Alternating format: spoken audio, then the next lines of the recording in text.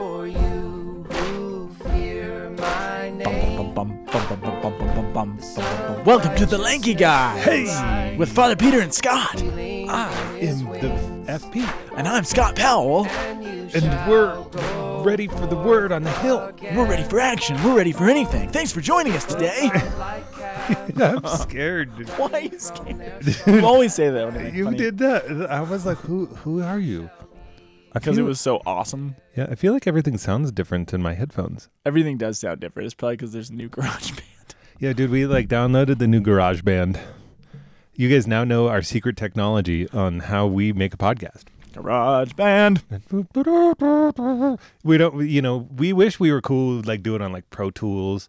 I don't know what that means. Like, yeah, that's a audio recording suite. I probably will not be using that. No, because you're not a pro, and you are a tool.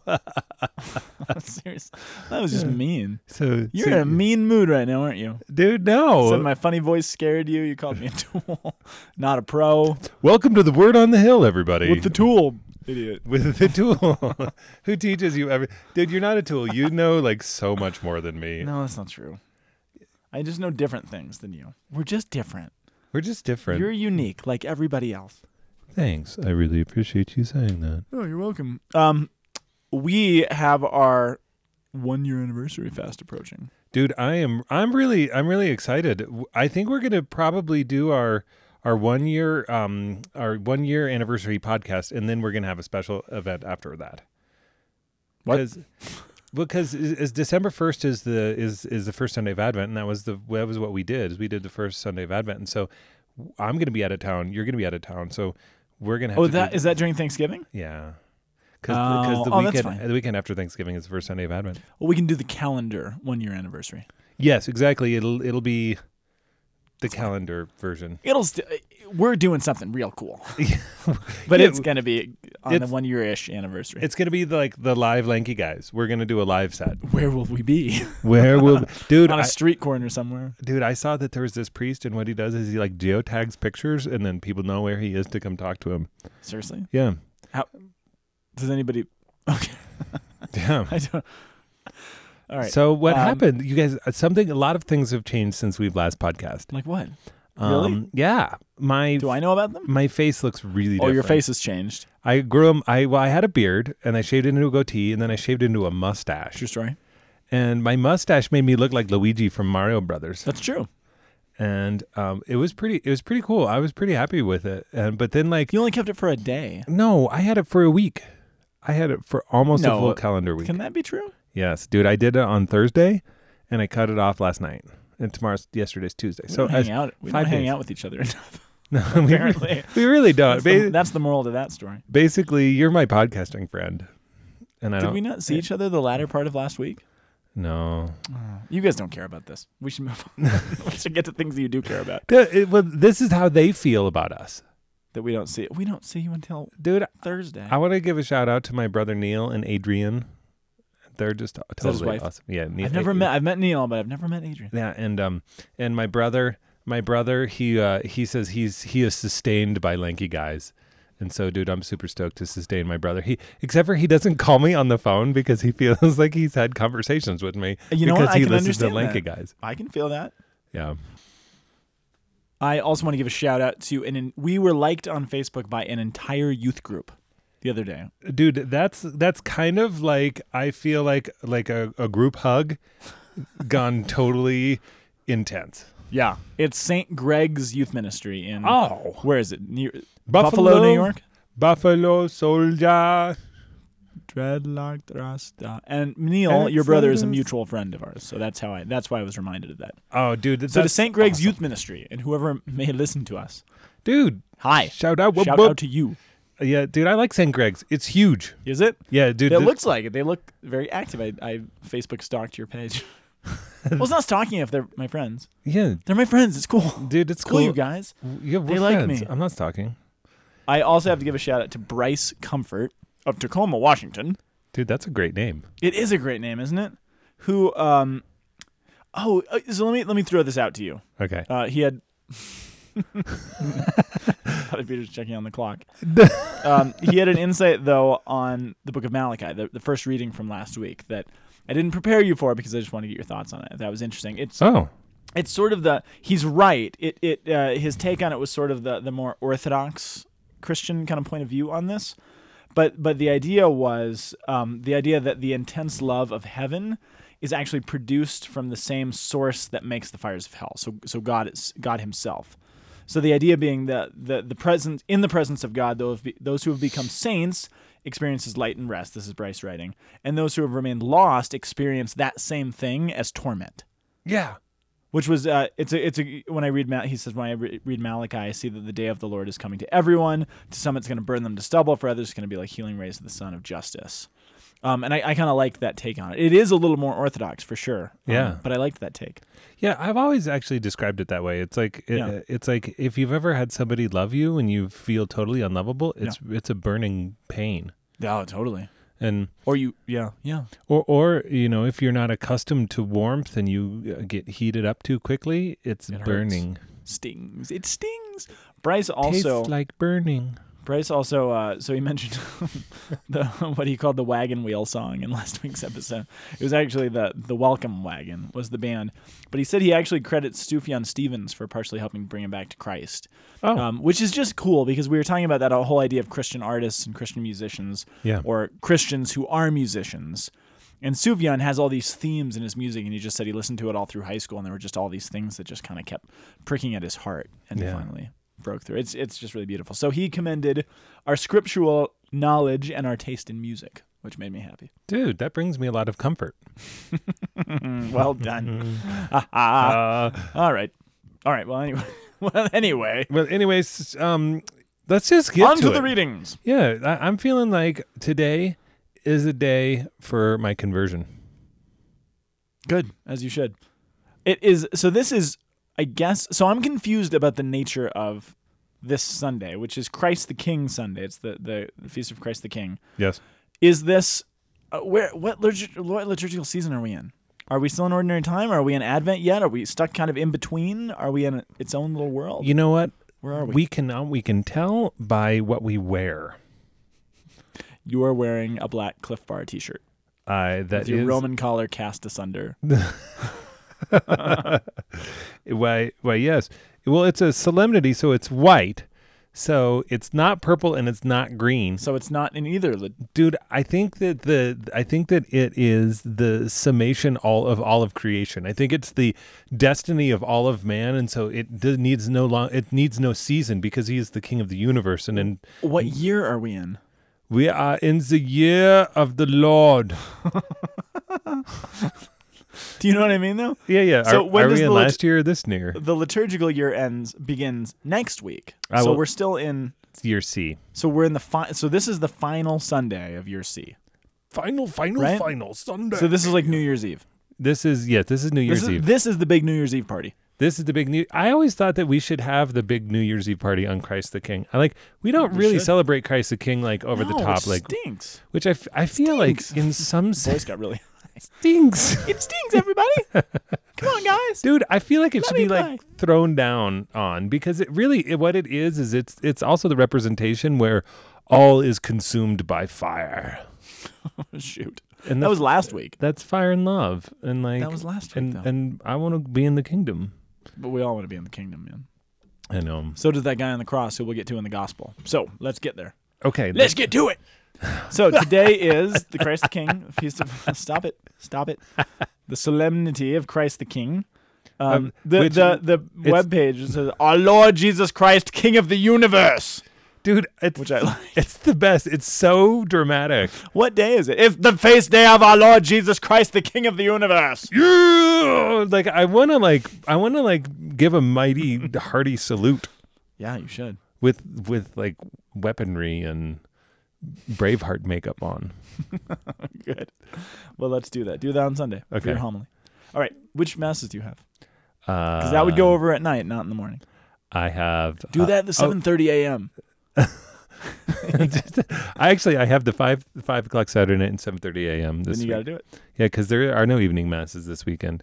Oh, because Thanksgiving has begun. They all leave. All right, so our first reading is coming from 2 Samuel chapter 5, verses 1 through 3. That's a good one. Our psalm, responsorial psalm, is Psalm 122. 122. 1 through 2, 2, 3 through 4, 4 through 5. Our second reading is from the book of Colossians. Yay. Chapter 1. That was like the most unenthusiastic yay I've ever done. Chapter 1. Yay. That's verses, really good. Verses 12 through 20. Father Peter just got a colonoscopy. Colonoscopy. Drop Okay. it. I wasn't going to say it. I know. I resisted. I was resisting. I was going to wait until later. Unreal. All right. And then our gospel is from the Gospel of Luke, chapter 23, verses 35 through 43. Very good. Do appreciate you giving us a syllabus of our adventures this day.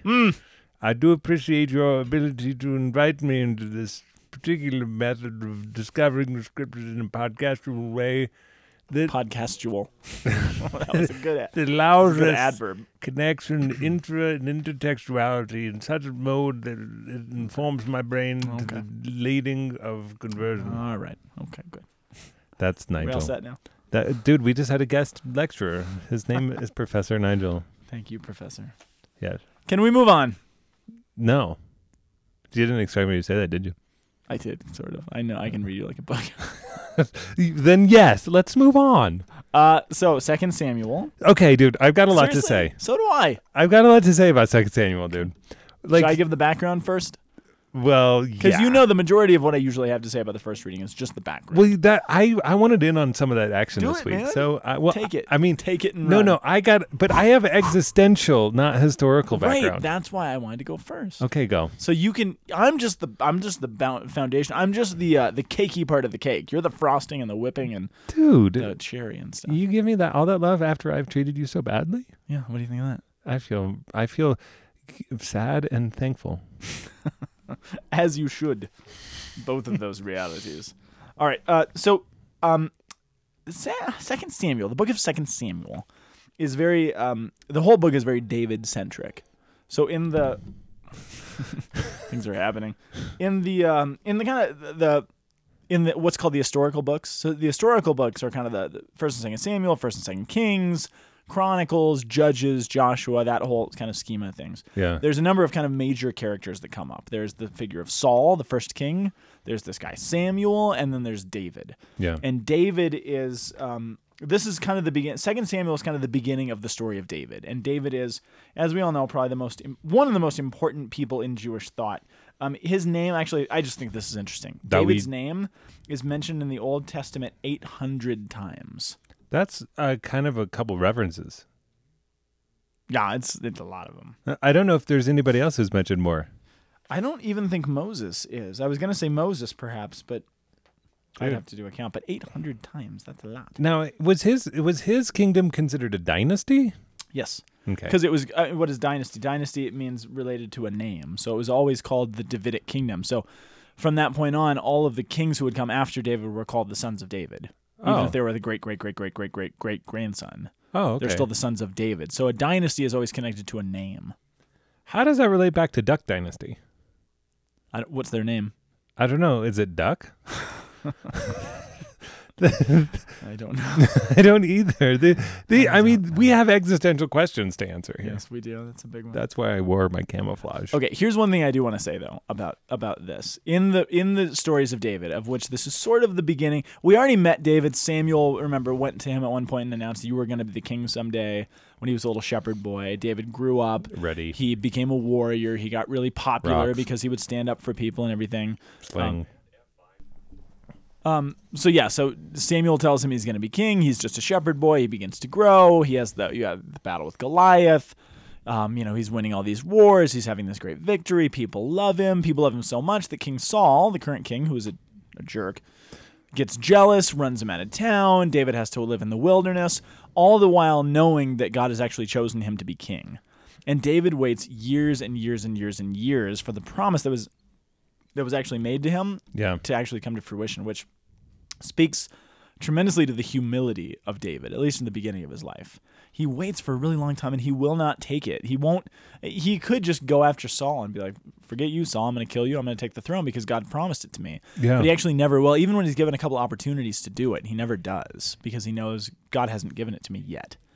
So it's kind of neat. But one thing... Which when I'm looking at David, I'm like, in some sense, that is at the heart of his righteousness. Yeah, it is. The nobility that he showed in respecting the Lord's anointed, that is, as I'm reading 1 Samuel, as I'm reading 2 Samuel, that is like the hallmark of everything that he's doing, is he's respecting about all, dare I say, now you can correct me, but it seems like sometimes that's about the only thing that he respects. Because the dude is tough. Yeah, he's clearly. He is sometimes, albeit I would say ruthless. He can be, for sure. And, I mean, but that does come out later on. It does come out toward the end of his life, his ruthlessness in getting what he wants. And so he does have a pretty tremendous fall. Now, and we know that story, right? Bathsheba, and he kills a guy and all this stuff, which is interesting. And that's why I wanted to just say a word about, because throughout the whole story of David, and it's long, and he's mentioned 800 times, you get these great moments of adoration, of humility, but you see also these huge moments of failure for David. Tremendous. Which is interesting because that's really important because it's really, really unique historically. If you read through the Old Testament, it's a majority of stories about failure kings, right? Mm-hmm. David has good moments, but he's also got a lot of failures, which if you look in the histories of any other ancient culture known to man in antiquity, right? Any ancient culture, if you go through the annals of Babylonian kings, the Assyrian kings, Egyptians, whoever, every single king, you never will read a story about a king who made a mistake. You will never read a story about a king who did something wrong. Every king is considered a demigod. Yeah. Every decision they make is right. Every war they win. Every act they have is just, because the king is the king, and the winners are always the writers of history, right? Yeah. It is in the Bible alone, it is in Jewish history alone, that they show the failure of their kings. Well, they sure do show it with David, because, man, as I'm reading that, I'm like, this brother was a little bit rougher than I remember him. Sometimes I have him in such intense dignity.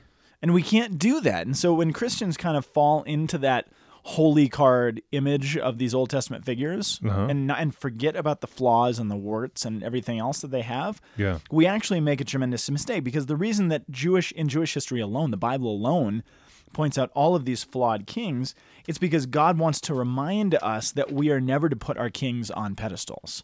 Oh. That is not what we are to do. We are to learn from them, and we are to primarily learn from their mistakes. Yeah. So, I mean, we call the Old Testament Torah, which comes from the Hebrew verb yarah with a Y, which means to point at, or to it's literally to throw a javelin in a specific direction, to point in a specific direction. And so the understanding is everything in the Old Testament, in the Torah, is meant to yara us, to teach, to point us in a direction. So when you read stories about failure kings, or about David doing awful things, or about Saul and his madness, all of that is meant to actually direct us and instruct us, oftentimes about what not to do and what to avoid. This is why, when people come to us with these questions about the Bible, like, how can you believe the Bible? Look at all these terrible things. Look at all these polygamous kings. Look at all this stuff. How can you believe the Bible? Well, we believe the Bible because most of that is there to teach us what to avoid. So I don't have any problem when I read all these stories about terrible people in the Old Testament, because that's why they're there, to warn us against that stuff, which I just think is really neat to point out, because it is completely and wholly unique, as far as I know, in the history of humankind. Nobody ever wrote that way about their kings. Man, but that's what God wants to show us. You're already answering questions that I had, because I was looking and I was going there's a litany at the beginning of the second book of Samuel that starts talking about all these kids that David had, and I'm not sure, and it's talking about who the women they're with, and I'm like, David, you had that many women, and then he's got this other concubine, and then this dude is it's getting weird. Yeah, at the beginning. It totally does. Yes. And they make that's not to be glossed over. It's not to be read over. It's meant to be there and remind us, you know what? This guy is not a demigod. Your kings, Israel, even though the other people might consider their kings demigods, you are never to do that. Look, here's your stark... I actually think imagine somebody's doing a reality TV show about your life. Ooh. And in the editing process, they choose all of the worst parts about your week, and they put those on the air. And you're like, that's not my life. That's actually kind of what they're doing in the scriptures. I think the bad acts are actually outweighed. I think the good acts are actually outweighed by the bad ones. It's not a full picture. This is a selective history. Yeah. And you tend to get highlighted the bad stuff because I think the scripture really is trying to drive home that point. Do not worship your kings. You worship your God alone, but you don't worship David, even though you're going to be tempted to and all the other nations are doing it. Be reminded, never fall into that. So it's a big deal. It is. Now, where we pick it up this week in chapter 5, this is the moment where David finally, so he was told by Samuel way back when he was a little kid he was going to be the king. Later on, he's actually made king of the tribe of Judah. So he's made kind of king over one of the tribes. Oh, that makes a lot of sense because I was looking and he's like, I am king, and then you're like, and then he's anointed king, and then exactly. But then they're bringing all the elders up, and he's in Hebron, but then he's going to go to Jerusalem. Exactly. So originally he's made king just of Judah. Yeah. And he has to wait because he's been waiting up to this point. Now he has to wait again. And so it's not until chapter 5 that he's finally anointed king over all 12 tribes. So this is the moment that his last 22 years of his life, he'll reign over everybody.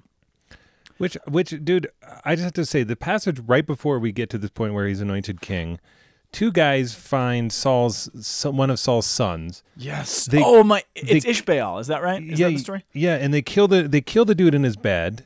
And then they come back and they're like, hey, look at what we did, great. And then David's like, dude, do you guys not remember how the guy who just departed him and he was already wounded, how I killed him? And you don't think I'm going to spare him? And they cut off his hands and their feet.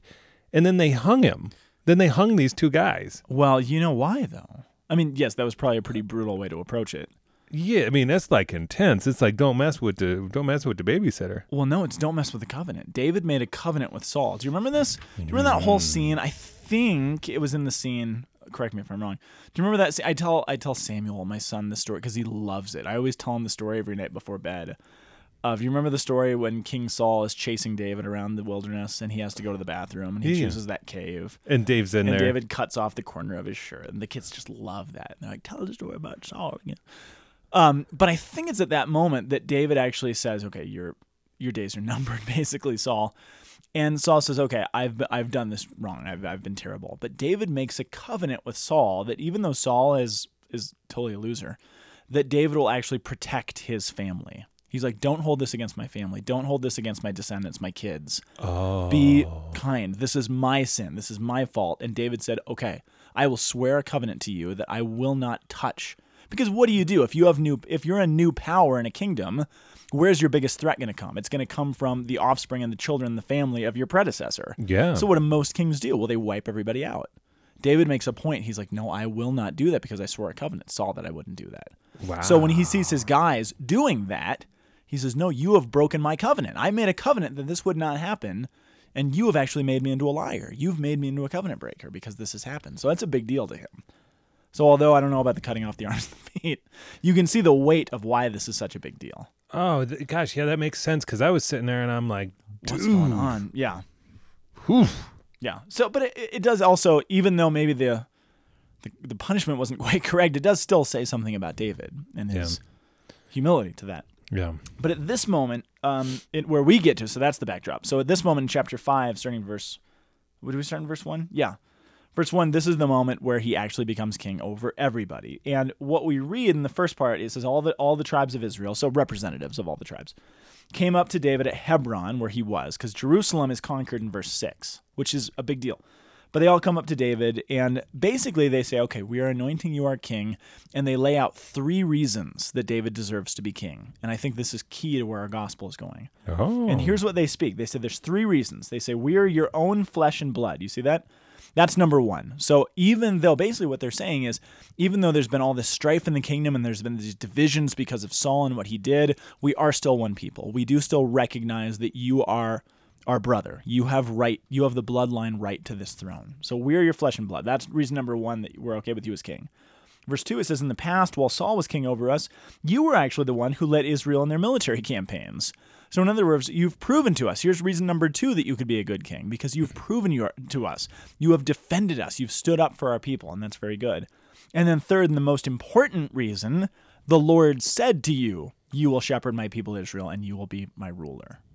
So the 3 reasons that he is fit to be king is that he is of the correct bloodline, he is a part of Israel, He has defended them from their enemies. He's stood up for them in battle and been victorious. And number 3, because the Lord said so. Do you see where? Yeah, do you see where this is I going? totally see where it's going. This is exciting. Now, the last thing just to say about that, after this whole scene ends, in verse 6, then David conquers up and decides to take Jerusalem as his capital, because he doesn't really have a capital yet. And he takes Jerusalem. You might be wondering, well, wait a second, where was Jerusalem this whole time? Well, Jerusalem at that time was controlled by a group called the Jebusites. So remember, Jerusalem is around, it's probably settled in the third millennium BC, and then it's around in Abraham's time, and there was this king there. Then after that, the Jebusites took it over. So basically, it's right on the line between the tribe of Judah and the tribe of Benjamin, which was a big source of one of the splits that Saul had caused. So in an effort, it's kind of politically interesting, in an effort to sort of reunite the whole kingdom back to each other, he puts his capital smack in the middle of the two divided parts of it. So it's to neither favor one nor the other, because it's not actually in either, but it bridges the gap between these two divided parts of the kingdom. Oh. So even in establishing his kingdom, his capital there, he's uniting, he's kind of creating the universality of Israel in a certain sense. It's awesome. Yeah, which we don't read about this week, but what's interesting is that the psalm speaks to it. That's actually what the psalm is about. So the psalm sort of points ahead to what the first reading was already. It finishes the first reading for us, because the psalm is all about, what does it say? I rejoice when they said to me, let us go into the house of the Lord, cry aloud Jerusalem, and I went up to Jerusalem, blah, blah, blah. Wow. Yeah. What do you got? In Thanksgiving. I mean, like, I'm just looking at, I was just watching David, and as I was looking at this, it's like we'll get to this when we look at Christ in relationship to his coming into his kingdom. Yeah. But what we're seeing is that the Lord, actually, you blew my mind, because my thoughts were different. Like that the Lord is in contrast. He's made a covenant with Israel. Yeah, no. He's in covenant with Israel, and he actually protects it in the same way the dignity that David protected the children of Saul. Yes. But it's kind of horrifying. I mean, yeah. Like it's a really kind of disturbing foreshadowing, but beautiful nonetheless. It's beautiful in the sense that if God is sworn to protect us, which he has, what is he going to do? And what is he going to think of someone who tries to destroy us? Yeah. I mean, that's where we have to put ourselves. Why do you say things so better than me? No. So you say So the gooder. things that are better, they're good. I think that is really funny that I didn't say that correctly. That somehow I lost my That was ability to say English when you say the things the better. That was actually pretty funny. Thanks. Okay, so and again, we mentioned the psalm. There is more I want to say about the psalm, but I don't want to give too much away. You know, this is all narrative. You know how you set up the punchline. I know. But the thing that's interesting, so the psalm is all about rejoicing because we went up to Jerusalem, to the house of the Lord, which is what's going to happen right after our reading from the first reading. That's where it's going. They're all going to rejoice because he conquers Jerusalem. Why is Jerusalem such a big deal? For the psalmist, for the writers of the rest of aside from David and his moment of conquering it, from that point on, why is Jerusalem such a big deal? I mean, it's the Temple Mount. Which means what? It means that it's the Mount Zion. It's the Yeah, but if it's the Temple Mount, what is that? So what? Why is it important that the temple's there? What is the temple? Sacrifice, purification from sin, purification for those are all things that happen. But what is it? It's the New Eden. Yeah, why? Why though? Man, I feel like I'm in an engineering session. Like, I'm sorry, I'm not trying to trick you. Why? No, you're not tricking me. I just don't know what the answer is. So why do they sacrifice there? Why is it considered the New Eden? Well, isn't there like? I mean, okay. What is it? Well, What's I mean, there? isn't there like a hole that they thought was You're like? You're thinking too hard about it. You're thinking too hard. What's in the temple? The ark. What's in the ark? God's presence with the people. God. Yeah, his presence. Why is it such a big deal? Because God dwells there. Yeah, because you're taking it for granted. I mean, I know you know that, and you're thinking of all the peripherals. They do sacrifice. It's the New Eden because God is there. So why are we rejoicing in the psalm that we're coming to the house of the Lord? Because we're going to the place where the Lord is. So while that is the role of Jerusalem, it's not tied to Jerusalem. And so when we say this in the psalm, we're not rejoicing because we're going back to the Middle East and taking a plane to Jerusalem, although that's a beautiful thing to do and to take pilgrimage to. Yes. what is our Jerusalem? Well, it's wherever Christ actually dwells. What is Zion for us? It's where the temple is, where God's presence is. Where is God's presence? Well, in the Mass, it's on the tabernacle. It's in each one of us. So we rejoice that we get to come up the steps and actually become the temples. So it's not tied just to the first reading. The first reading is pointing us ahead. And I mean, where is Jesus going to do his salvific work? In Jerusalem. So all of these things happen in Jerusalem for the sake of pointing away to someplace else. I don't know if I worded that quite right. But that's why the psalm is more significant than just, oh, neat, David established his capital there. It's a really important city. It's actually kind of like the scandal of particularity when it comes to salvation. Why God would actually choose individuals and then grow a house and then then expand out, but that he had to start somewhere. Yes. And so it's the scandal of particularity that God's presence would be so specific, ultimately with a view to expanding wide. Right. Exactly. Yeah. Exactly. But we can still speak these words. That's the point. Yes. Even though they don't apply necessarily to that specific place any longer. They are still Zion. It's still the house of the Lord. It's just in a different place. Yeah. Yeah. Yeah. Anyway, that's what I have to say about the psalm. What do you got on your what give us our colonoscopy? Colonoscopy. Yeah. Well, basically, it's totally. You read this, and it's like, Jesus is above everything entirely. I mean, you want angels? Yeah, above them. He's the image of God. Yes. I mean, like thrones, dominions. He's the head. He's the fullness of God, the firstborn from the dead. I mean, like this guy is. I mean, it's like this song of declaration of absolute supremacy of God. Yes. I mean, and we want to sing it, and so we do. Well, and that's why it's called a hymn, because we actually do believe that the early church probably sang this. This was in their songbooks. It's not called a her? Oh, seriously. Come on, dude. I've been a little late and over here. I'm quiet. Dude, I just am like enjoying the day, but you got to come out with it.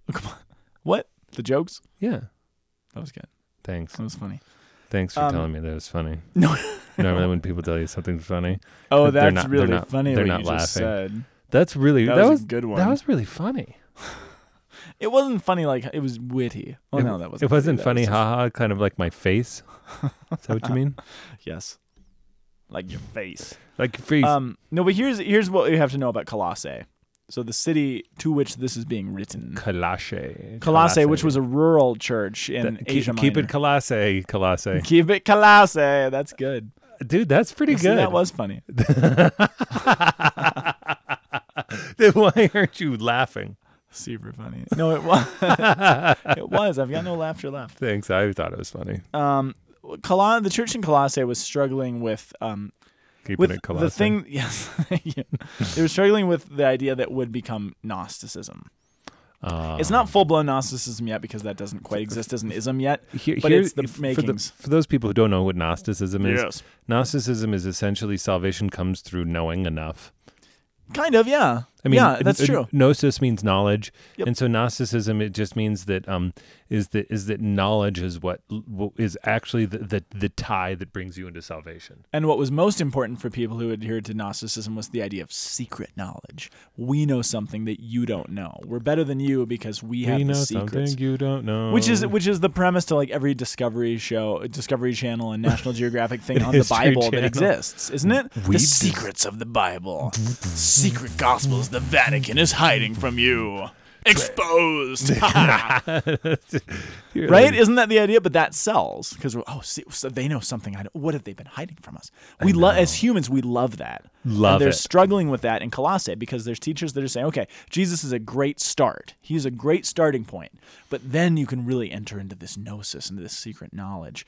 The other thing that Gnosticism does that's important for this, it rejects the body. It rejects matter, right? It's the idea that the spiritual stuff is good, bodily stuff is bad. Body bad, spirit good, right? Yeah. So what Paul is doing in the hymn of Colossae is, let's just read it really quick. It starts in verse 15. It says, "He is the image of the invisible God, the firstborn of all creation." So in other words, he makes visible the God who is invisible. So you guys are really hung up on your invisible knowledge, your secret, non-bodily things. Guess what? He made God bodily and visible. So he's attacking it on the spot. Dude, looking at this in relationship to say that this him is a counteraction of Gnosticism totally blows my mind. It should, because it changes everything. It does. He says he was the firstborn of creation. You're really smart. So now he's talking about creation. He's the firstborn of creation. For him were created all things on heaven and earth, the physical things, the material things, the visible and the invisible, the thrones, the dominions, the principalities, powers. They were all created through him and for him. He is before all things, and in him all things hold together. You see the word things repeated over and over again because stuff matters. Yeah. Right? That's the idea. Stuff matters. Matter. Stuff. Matter. He is the head of the body, the church, right? Body bad, spirit good. That's what they're saying. The beginning, the firstborn from the dead, and that he in himself he might be preeminent. So basically, the gist of it is saying he is the firstborn of all creation, and he's the firstborn of the new creation, the creation and the redemption. So in other words, he's all of it. He sums all of it up.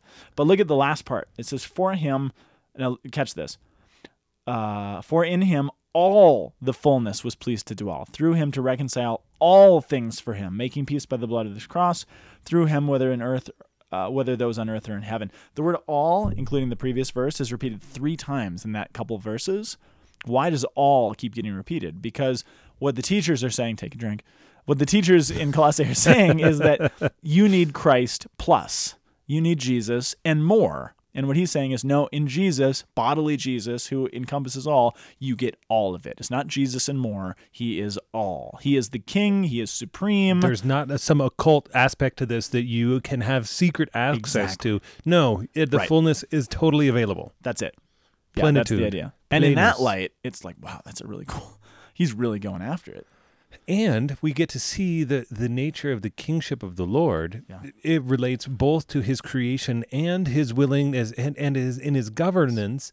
His governance extends not only to his creation, but his sacrifice of himself by the peace through his own blood. Exactly. He doesn't make peace through another's blood. He doesn't, and that's actually really profound. Yeah, that's it. That's awesome. What are you laughing at? Dude, you guys, I really hope that you get to attend Lanky Guys Live because have we said that we're having Lanky Guys Live, or did we just let the cat out of the bag? Did I just? We said there was a surprise. Well, if they make it this far, they should know about Lanky Guys Live. We're doing a live one. Well, recorded, but in front of people. So not really live. Yeah, somebody warned me about trying to do like a phone bank of people calling in, and it was Mary Volcani, wasn't it? Yeah, she's right. Thank you, Mary. Yeah, it was just technically very difficult to try to get those aspects down. It's true. Shall we get to the gospel? Yes. Okay, good. Oh, very good. Oh, yes. Yes. Today is a beautiful day in which we will get to the gospel. What do you got? You keep on doing that to me. Why? As if I have something. You said you had stuff. I do, but it's always in context. I feel like I feel like the reality of my life is that like I'm good at sitcoms, but not stand up. That's why this works, because we don't have to make up material. We've got the readings. So let's just read the readings and we'll go from there. Dude, you're a good teacher. Thanks for teaching me. You're wise and filled with generosity and skill. You're an adequate student. Hey, I deserve that from earlier, yeah, Mr. Sure Earwax. All right, so Luke. So the rulers sneered at Jesus, and he said, "He saved others. Let him save himself if he is the chosen one, the Christ of God." Even the soldiers jeered at him. As they approached to him to offer him wine, they called out, "If you are the king of the Jews, save yourself." And above him there was an inscription that read, "This is the King of the Jews." Isn't that cool how Luke's sort of asking, he's putting a question in the mouth of these soldiers. I mean, they really asked it. If you are the King of the Jews, save yourself. And then it says, oh, by the way, he was the King of the Jews. See the inscription? See the inscription?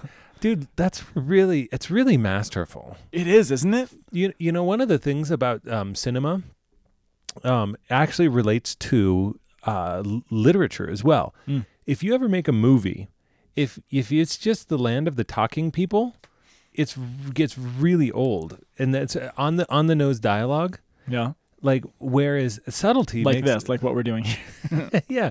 Well, we're offering commentary. Just kidding. I'm just kidding. Okay. We are offering commentary. We are offering commentary. And so on the nose dialogue says, I'm totally frightened of you. You're going to kill me. Versus like body language, making like your face is contorting and you're like backing away and quivering, and you convey it by actually showing it. And Luke is actually doing that right here. Battlestar Galactica is really good for that too. Just in case, I tried to watch it in the background. It doesn't work very well. In the background of the podcast? No. Everybody, I've just been watching Battlestar Galactica in the background. I hope that's okay. It's fine with me. No. So Luke, dude, that's really beautiful the way he shows that. Like, sets the question in your mind, and then he answers it with the reality that's present. The reality, yeah, an ironic reality on top of that. It's not some sophism about it. It just says, look, there it says so. Yeah, it's great. And I mean, their question, save yourself. He will be saved. He will save all the rest of us, just not in the way that anybody's particularly expecting. Well, they're asking a very existential question. Save yourself. No, because they don't understand how profound it is, because we have been incorporated into Christ. Yeah. And so the salvation of him, we are drawn up into that mystery. Yes. And so in fact, he actually is trying to save himself. Yes. But not in the way, in a way not more in a profound. Selfish way. Not in a selfish way. A selfless way. Yes. Now, one of the criminals hanging there reviled Jesus, saying, "Are you not the Christ? Save yourself and us." And so he's repeating it, right? Are you not? I mean, and by the way, what does Christ mean? Anointed one. Who's the anointed one? David. You always make it so much more complicated. I'm always looking for the dumbed down, simple answer. The Messiah. The Savior. King. The King. It wasn't technically the Savior. The Savior was going to be a Christ, and the Messiah was going to be a Christ. But Christos just means king. It means anointed one, but who's anointed? The king is anointed. So David is. So Caesar was called the Christ. Oh, dude. Okay, you're getting into something that is like such a true experience of life. St. Thomas Aquinas said, "I would have written you a shorter letter, but I didn't have time." Right. Like you could see how even in my mind, all of these concepts get jumbled up. Like, what is Christ? Savior, like anointed. I know that like the technical answer, but the reality is that there's a universal. It means king. Yeah, it means he's the king. That's really cool. Thanks for organizing my brain. There's which one? It's Philippians is where I usually have people do it. The letter of the Philippians was actually written to a very political group of people in a town of Philippi who were all kind of military people. And he uses the term Christ Jesus or Jesus Christ, I think, more than any of the other letters. And I always challenge students to take out the word Christ and just exchange it with king, because that's what it means. And so reading about King Jesus or Jesus the King or King Jesus, King Jesus, King Jesus, under the nose of the Roman government and the military leaders in Philippi, how many times he actually says it that way, it changes the way your ears hear it. You're like, oh my gosh, that's actually a really political statement that he just made. It's not just kind of the spiritual thing that we're all used to. So this is a very specific reality. Are you not the king? And the Jewish people believe their king, because I mean that's not something you say. You're like, oh my gosh, this person saves people. They must be the president of the U.S.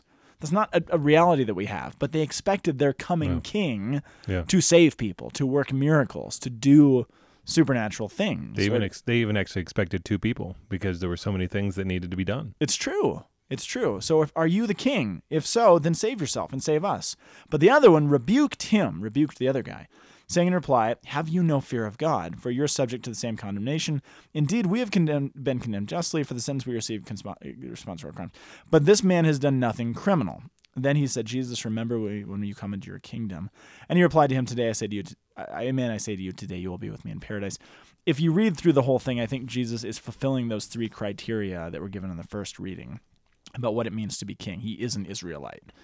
There's an inscription placed above his head. I mean, that's clear. He is going to save himself and save us from our enemies. I mean, what does sozo mean to them? Sozo, salvation, to save.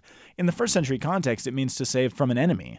So save yourself, because look, this Roman military is hanging you on a tree. So save yourself. In other words, defeat the enemy. David provided salvation from the Jebusites and the Canaanites because he defeated them in battle.